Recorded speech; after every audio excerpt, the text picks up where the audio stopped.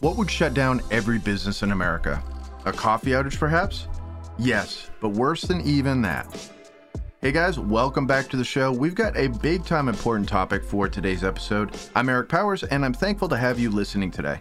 Today's show is important. It's crucial, really, for anyone who owns a business. But it will be vital information for anybody who works and deals with stress. So basically everyone. Stress is a part of residing on this planet, right? So we're going to cover a boatload of facts about employee happiness and also mental health concerns. Now more than ever, we need to keep our workforce intact. We have to take care of those who keep our small businesses running after all, right? Many see their company as a big family, and even with that mindset, it's tough to know how to handle company mental health programs. I mean, business owners don't do knee surgeries, right? So the same thing applies to mental health needs. Often business owners are dealing with anxiety too because running a business is also stressful, just in case you hadn't noticed.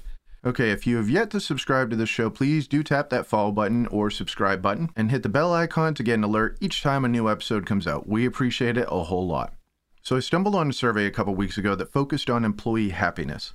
In the old days, things were different. Bosses expected people to show up and work. It didn't matter if they felt like it or not. The Model T had to get rolling off the assembly line. Times have changed, thankfully, but even if a company didn't care about their workers, it would just be bad business to disregard how workers felt about their workplace, especially in 2022, with workers so hard to find in so many sectors. Here are the first stats that caught my eye, and this is from a survey of 1,000 employees done by realestatewitch.com. About 75% of employees are frustrated with their managers, with nearly 1 in 5 saying that they experience personal attacks or unkind remarks. I get it. Telling late Larry that he's getting a write-up for constant tardiness is a must, but personal attacks are obviously way out of line. It doesn't create any trust or build loyalty, and that kind of thing certainly could lower morale across the board. And get this, only 31% of the surveyed workers reported feeling appreciated at their workplace, while 23% felt burned out and 12%, this is scary, felt angry about their job. Business owners, we certainly do have our work cut out for us, and I'd love to hear from you all who do own a business. How is the morale at your company? If it's high, I'd love to hear about some of the reasons or programs that you've put in place, and I'm sure other CEOs would like to hear about it too. It takes a village, as they say with families, but also to raise the level of worker satisfaction in this country. I'd like to back up about a statistic about being burned out. Long ago, I read article after article about what work would look like in the future. There was talk of 24-hour work weeks, more free time, easier work on the clock, etc. Some of that did happen. Physical work has become easier with tools and machine innovation, but more free time? I don't think so. And maybe Parkinson's law is the reason. We let tasks fill the amount of free time that we allow for them. So that means a project that isn't due for a month, well, it probably won't get done until the 30th day. It's just hard to clock out of human nature, I guess, right? Alright, well here's the root problem. Workers don't feel like they have any time away from the office. Remote work is great if you love working in shorts and a t-shirt and avoiding traffic. However, unless you take an axe to your internet cable, you're available to your boss at all times. And that's not a good thing for the worker, not for the boss either. They need time too. 68% of workers say they are expected to respond to employer communication before or after work hours, on weekends, or during paid time off. And yes, dedicated workers want to be helpful, regardless of the hour, but at what cost? Plus, there should be systems in place to handle problems as they come up when employees are off, especially on the weekends and vacations. Just think, if you were out enjoying some time parasailing, you don't want to have to take a call from the office after they reel you back into the boat. Alright, let's take a look at PTO, paid time off. Luckily, this study showed 9 out of 10 employees get time off with pay. And the 10% who don't? Well, 56% reported that has a negative impact on their mental health. I do want to point out this fact though. Americans are really bad at taking vacations in general.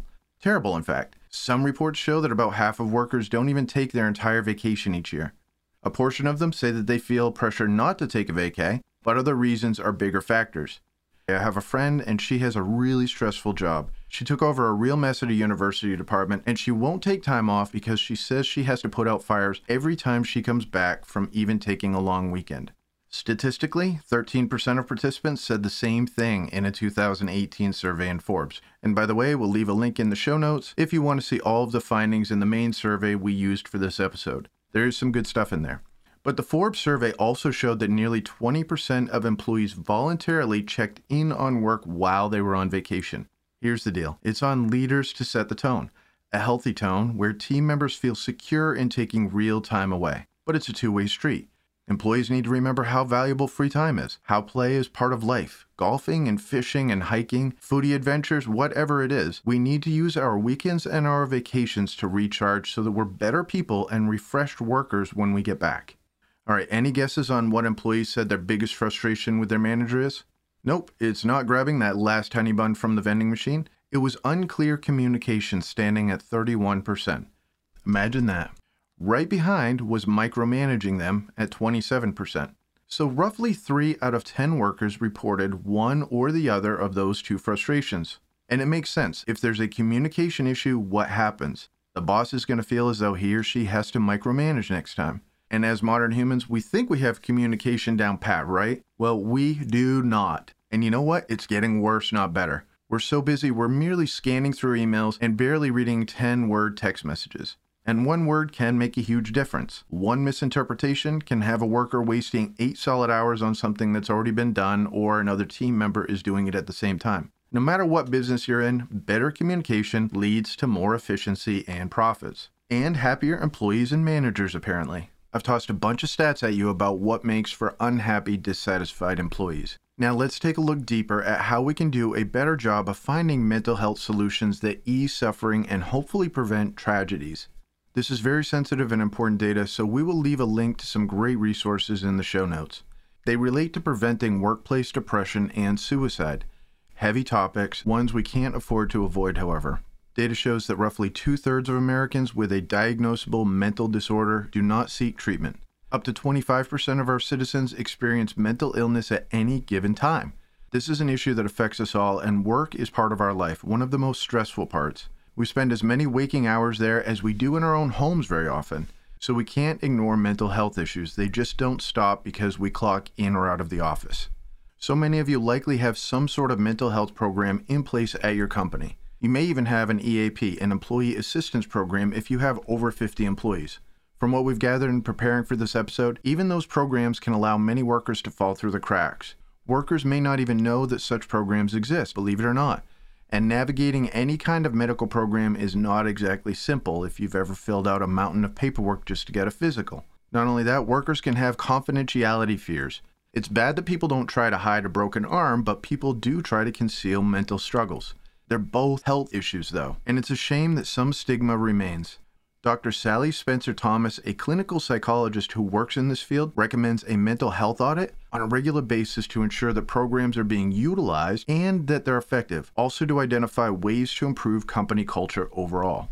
Another issue leaders have to watch for in the workplace is the misconception that awareness is enough. It is helpful to have mental health out of the shadows, no question. The thing is, dire statistics and terrible stories mount up, and they can make things even more hopeless unless the many success stories get into the spotlight.